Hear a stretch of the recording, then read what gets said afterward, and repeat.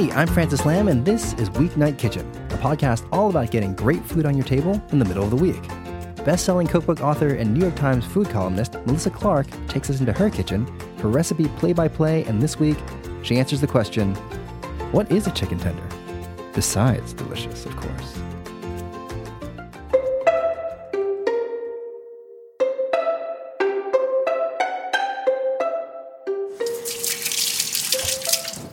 I am washing my hands because I have chicken cutlets all over my fingers. Well, not anymore. Now they're very clean. I am going to make crispy chicken cutlets for you today, otherwise known as chicken schnitzel, otherwise known as, really, it's the same thing as chicken tenders. So have you ever wondered what a chicken tender is? I mean, really, what are they?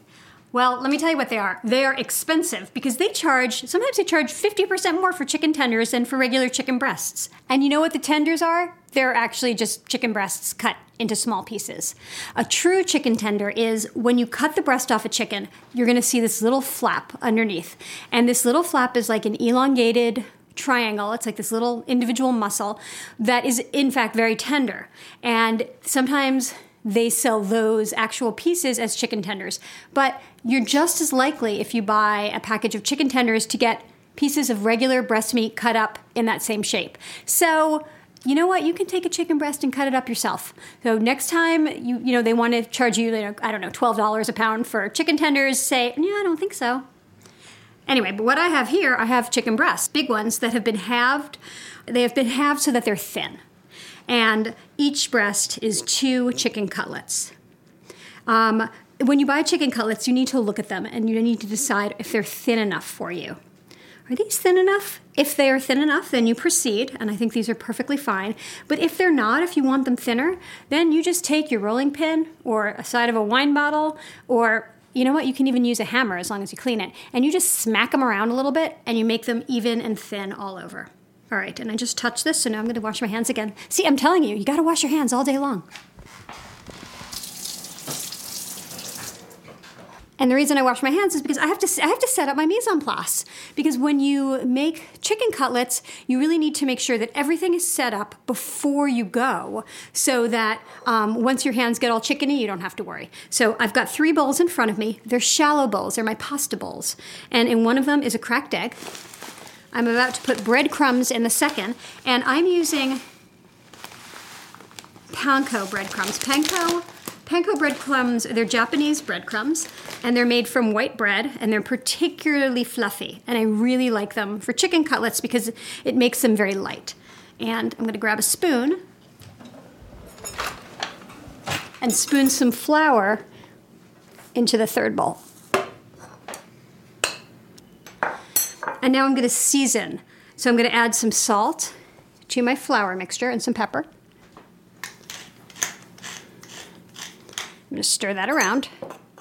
And then I'm going to put some cumin, some ground cumin, into the panko, which you don't have to do if you're not a cumin fan, but I love cumin so much that I am going to do it. All right, I'm just going to mix that in. And it smells really good. I love cumin. Now, the advantage of putting the cumin in the panko, as opposed to, say, in the flour or right on the chicken itself, is that the panko is the last layer, and it's the thing that's going to touch the oil. So the cumin is going to toast. And when you toast cumin, it makes it even more powerfully spiced. So it just brings out the flavor. So you might as well put it there. You could also put it, on the chicken cutlets. And it doesn't have to be cumin. It could be anything you love. It could be chili. It could be... curry powder would be delicious. It could be, what else would be good? Coriander. Whatever you want, if you put it in with the panko, it's going to toast.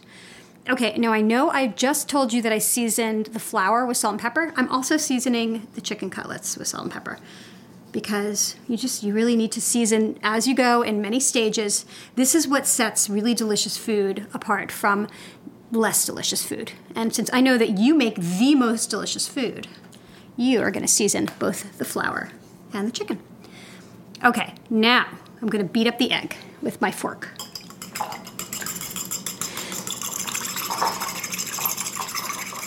And the egg is kind of like the glue. It's what keeps the panko stuck to the chicken. So this is how it's going to go. I'm going to use one hand for coating the chicken, and it's going to get really messy. My fingers are going to become full of panko and egg. And the other hand, I'm not going to touch any of the toppings. I'm just going to use it to touch the chicken so that it doesn't get all crummy. You following me? It makes more sense when you do it yourself. So, into my right hand, I have my chicken. I'm picking up the chicken, and this is very important. The order in which you dip is essential. First, into the flour, okay? Because the chicken's kind of slippery, and the flour dries it off a little bit and creates a surface on which the egg will stick. If I took this wet, slick chicken breast and stuck it right in the egg, that egg would slide right off it and would do me no good. So this flour is creating a surface for the egg. And now, okay, so I've dipped my chicken breast into the flour. I've turned it around and it's entirely coated with flour. And now I'm dropping it into the egg. And I'm using my crumb hand, so I'm using my dirty hand. And I'm going to use that to turn the chicken in the egg, and the egg is now sticking to the floured chicken. I'm going to pick it up, and I'm actually letting some of the egg drip back into the bowl. So I want a very thin coating of egg. Otherwise, you know how when you get a chicken cutlet sometimes and it's like got those clumps? You don't want the clumps. You want a thin, delicate coating. And now I'm dropping it into the crumbs, and I'm using that same crummy hand, the eggy hand. It's now my eggy and crummy hand.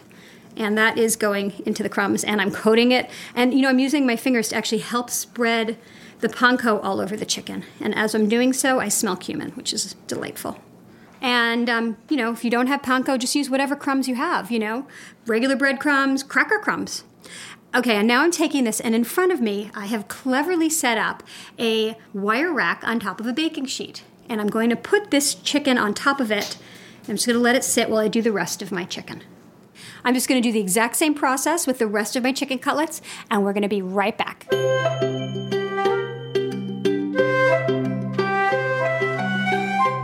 Hey, hang on. Just like she said, Melissa will be right back. Okay, let's get back to Melissa, who's elbow deep in breading. And we are back. I have all of my chicken cutlets breaded and coated and ready to go. I'm going to cook them immediately, but say that you wanted to prep all your chicken cutlets ahead and not fry them. Like in the morning, you're really industrious and you get up and you do it. You just put that whole pan of coated, breaded chicken cutlets in the fridge, and it can hang out all day. It'll be fine for, 8-10 hours. Then pull it out of the fridge and fry it up. So I have on my stove my trusty skillet. It's actually not a skillet, it's a sauté pan. You know what the difference is? Skillets have those slope sides. Sauté pans have straight sides. So this has straight sides. But you know what? You could actually use a skillet. It totally doesn't matter. I'm being nitpicky here. Anyway, take your pan, heat it up.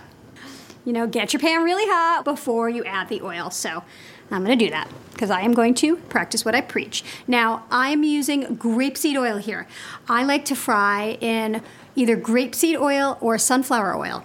I hate frying in canola oil. Canola oil to me has an off flavor and an off odor. It smells like fish to me, and I can taste it. It always tastes off. So, use whatever oil you want to use. Make sure you're using an oil that can withstand high heat.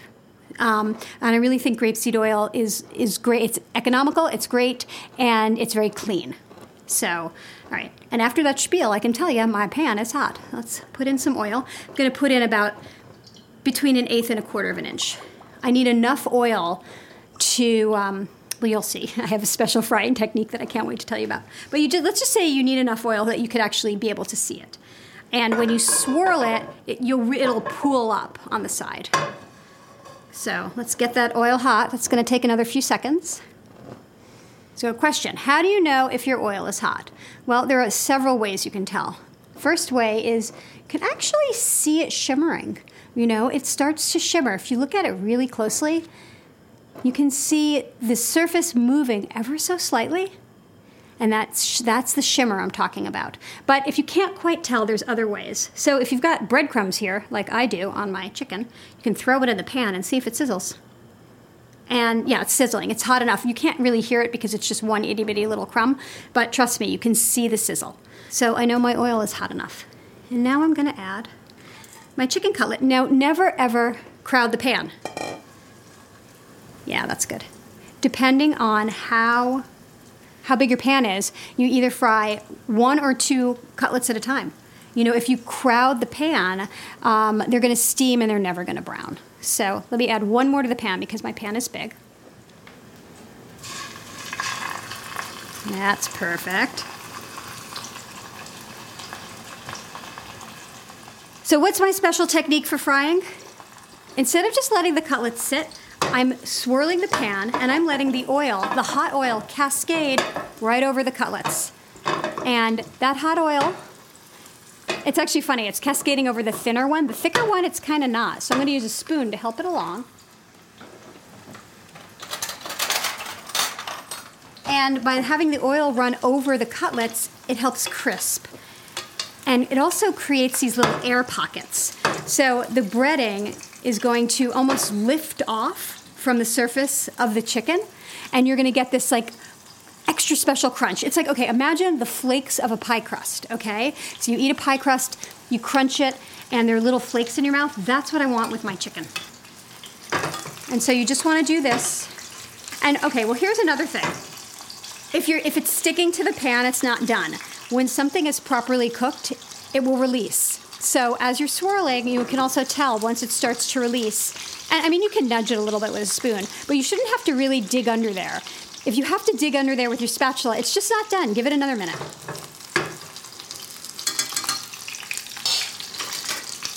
Can you hear the pan? That's me swirling. Kind of shaking it, actually. I'm like shaking. And as I'm shaking, the oil's sort of bubbling up over my cutlets. Ah, beautiful. So now I've got a very nice dark brown. I would call that Kentucky Fried Chicken brown. And now I'm turning. Here's the thing. The chicken is probably at this point, when I've turned it, 75% cooked. So you don't need to cook it as long on the other side because you've already poured hot oil over it. So you've started the cooking. So if, say that was what, 1.5 minutes, 2 minutes on one side, it's going to be maybe a minute or 45 seconds on the other side, depending on how thin or thick your cutlet is. Swirling the pan, letting the oil cascade over the top, same thing.